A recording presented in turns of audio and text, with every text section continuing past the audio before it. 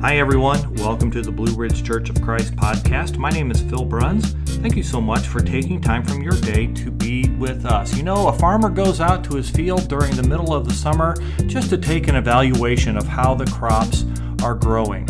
Well, today during our summer growing season, it's time to take a look at ourselves to see how we are growing spiritually this summer growing season.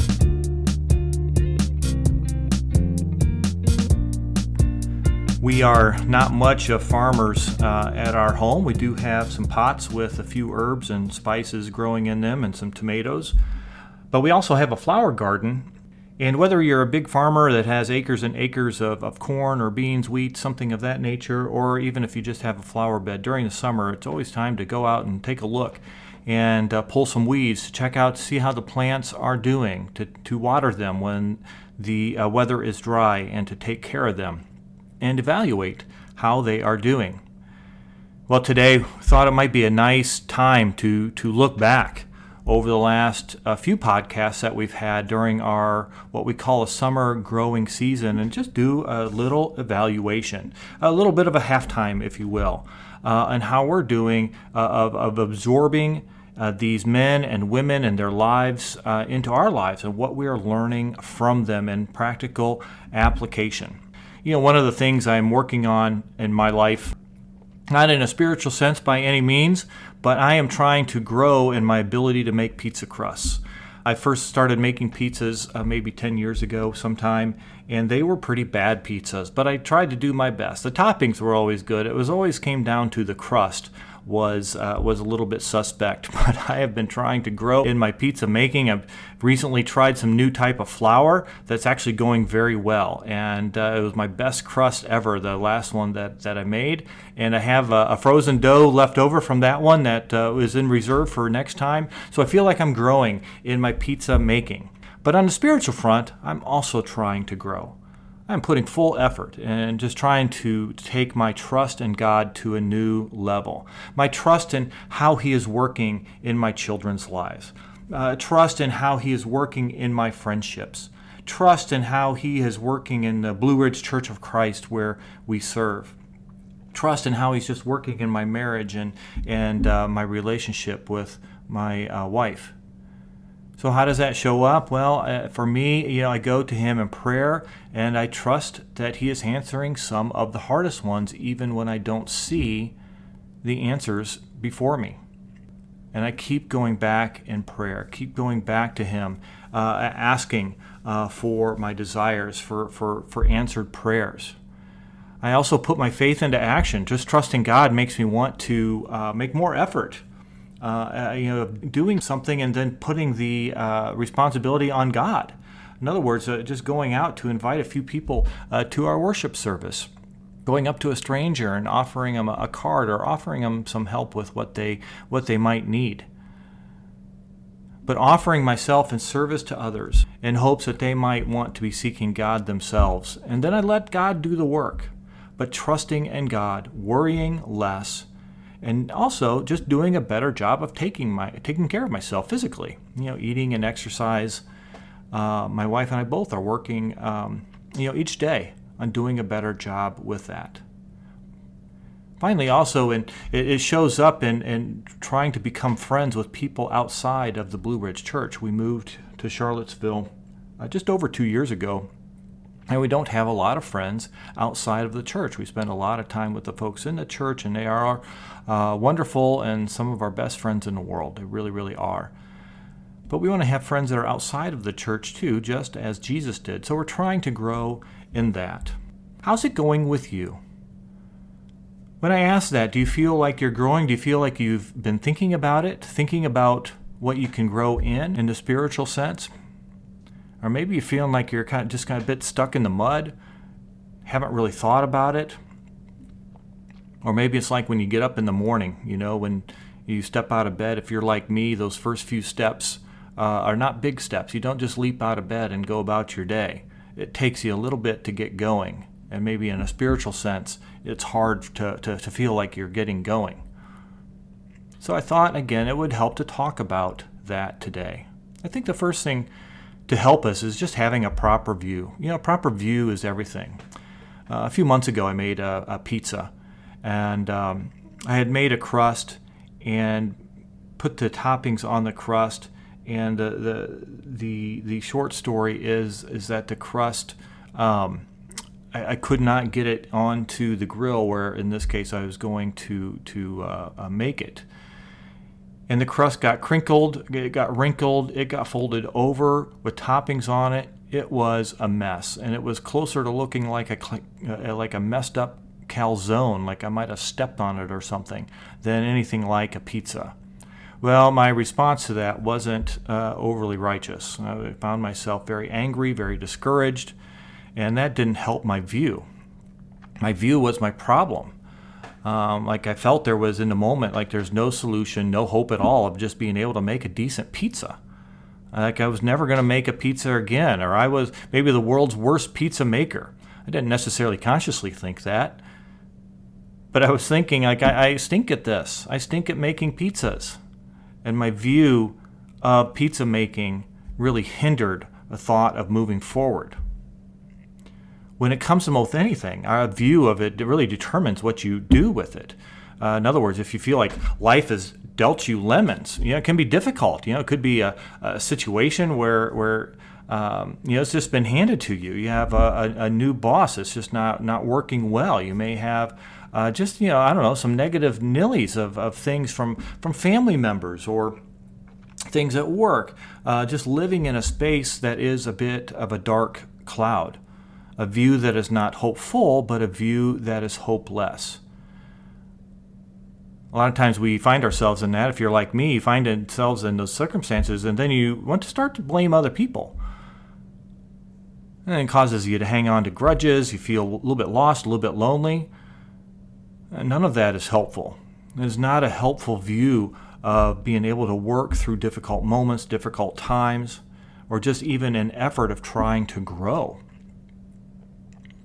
And again, if you're like me, I got discouraged in my pizza making, but you might get discouraged in spiritually. You might get discouraged because of hard times that are going on now, or for your church, or for you personally. Sometimes you think, gosh, my best days of my Christianity are someplace in the rearview mirror. They're somewhere in my past.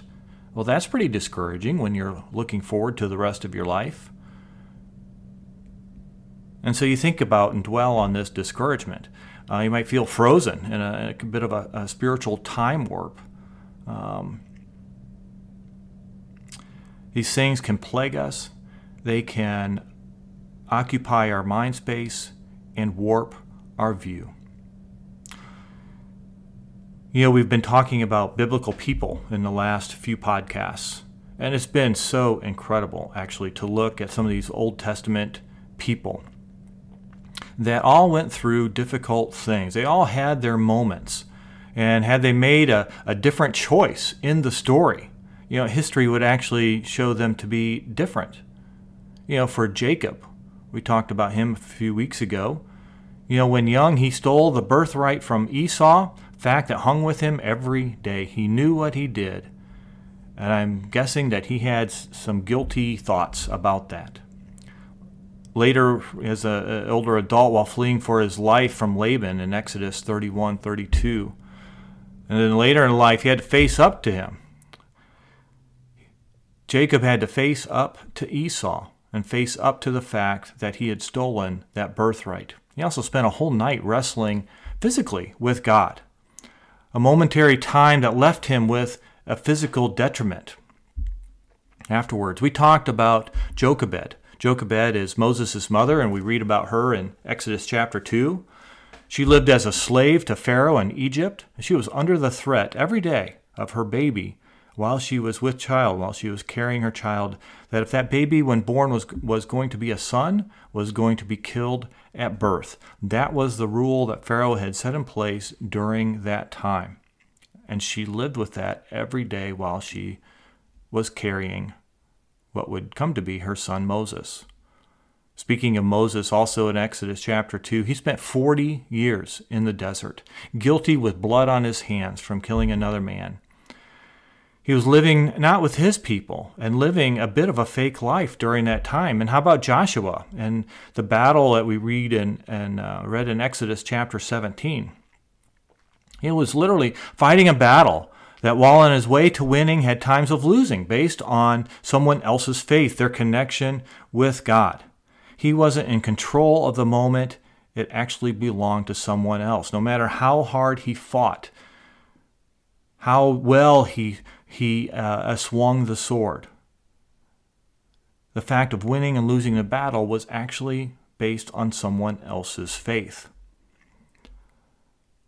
But if you look at each of them, what was in view for them, regardless of their circumstance, they all held a view of God being an almighty figure. They believed that God was in fact a big God. There may have been others, but these circumstances for them showed that.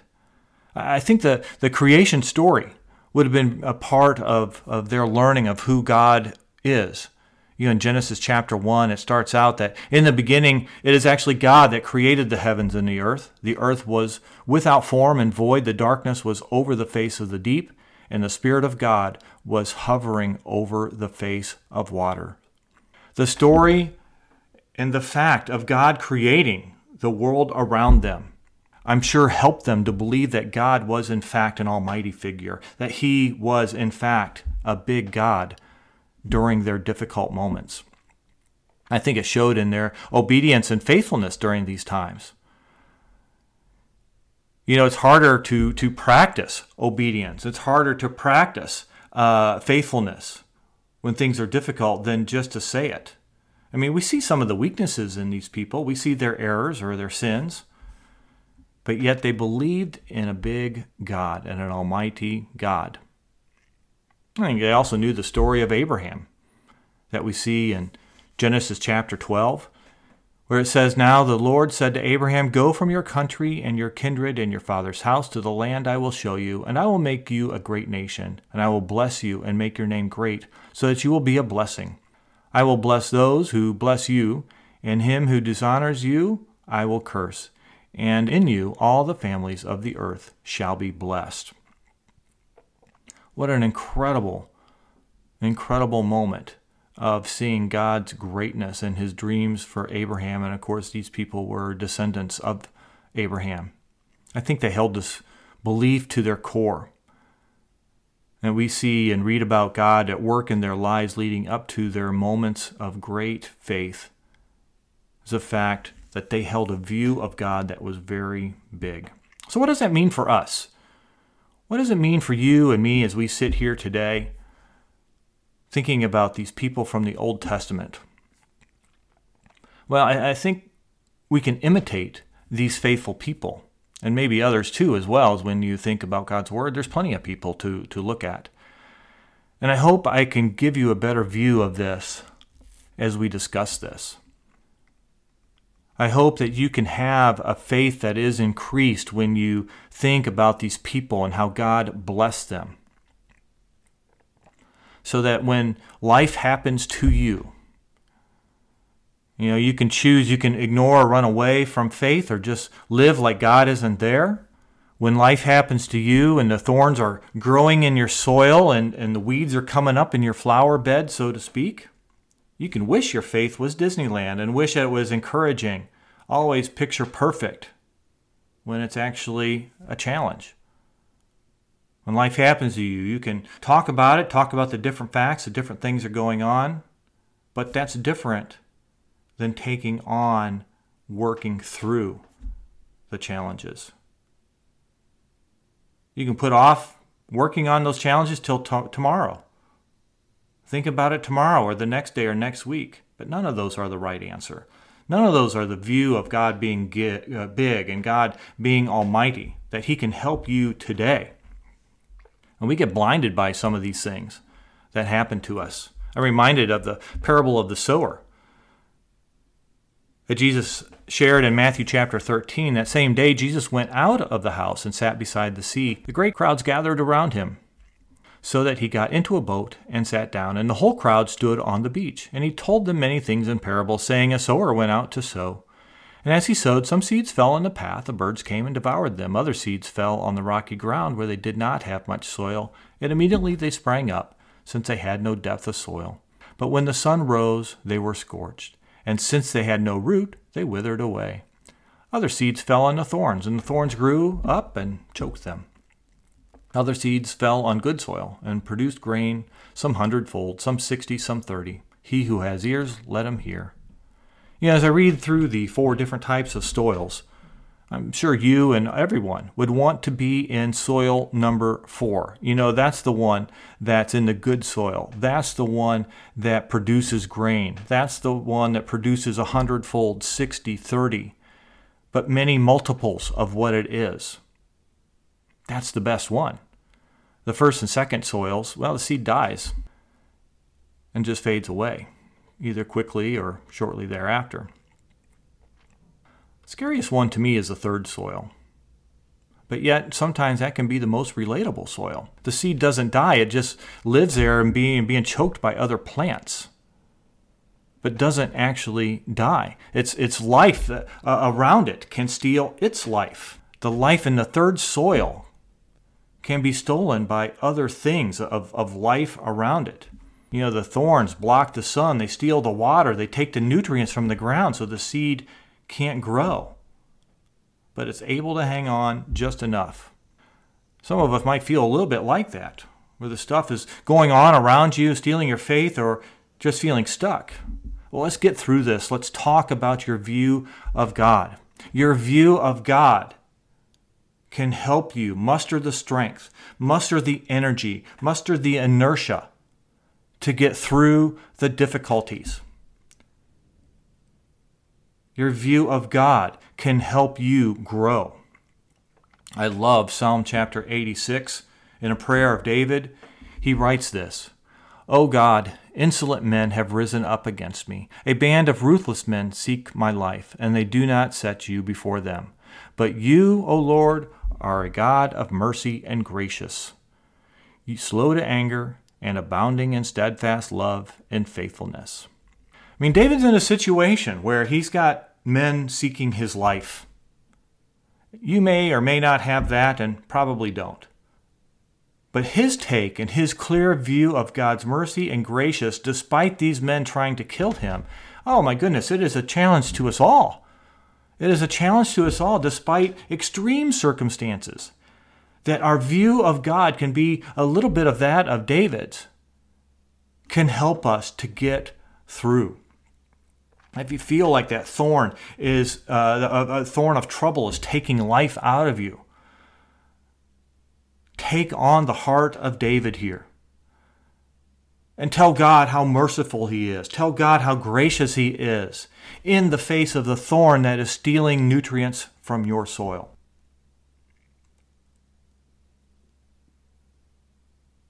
See God's goodness, like David did. David says, God, you are slow to anger, abounding in steadfast love and faithfulness. And he says that, again, while people are chasing after him. If we can take on a view of God's goodness like that, even in the most extreme moments, my goodness, that would change our lives. That would really help us to grow. Don't find yourself being irritated at things, whether at work, whether at home, whether at church or wherever you might be. It's something that I struggle with sometimes. I get irritated by some of the smallest things sometimes, and it blocks my view of God. It blocks my view when I get angry and hold things in, or I just get irritated with small things. Let those small things go, because those small things can turn into big thorns that can steal from you and take life away from you. I just want to remind you of Jesus' teaching. To those that wanted to follow along Jesus, to be a Jesus follower, at one point there were followers of Jesus that were, I think quite frankly, just coming along for the ride, to be entertained. They were coming along because it was a thing to do, and Jesus was doing these amazing miracles. He was actually very entertaining to some. When he turns to them and says, "If anyone will come after me, let him deny himself and take up his cross and follow me." Jesus is pretty demanding here regarding the commitment to those that wanted to follow him. And sometimes it is these thorns that grow up and fester inside of us that keep us from doing just what Jesus asks of us. Part of denying ourselves, denying our likes or dislikes or whatever that might be, denying ourselves is denying ourselves some of those things that get under our skin, where it just doesn't matter as much. It shouldn't matter as much. Some of those things that sidetrack us from keeping our eyes fixed on the cross, those things shouldn't matter as much to us. What should matter the most is following Jesus, picking up our cross and following him. He simply wants our full commitment, fully in. And when those thorns are there,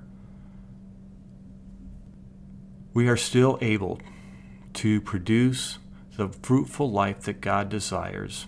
And that feels so good, because the thorns are going to be there. Life isn't easy. Life has its challenges, and when we're trying to grow, and again, we find ourselves fully committed, we are still able to produce that fruitful life that God desires. And as I said, it feels so, so good.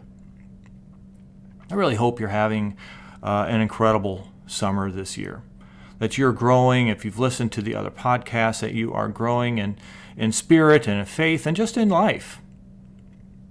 I'm reminded of a proverb that is one of my favorites. You know, it's helpful if you find yourself stuck, or it's just a higher call if you're feeling good and feeling like you're moving forward.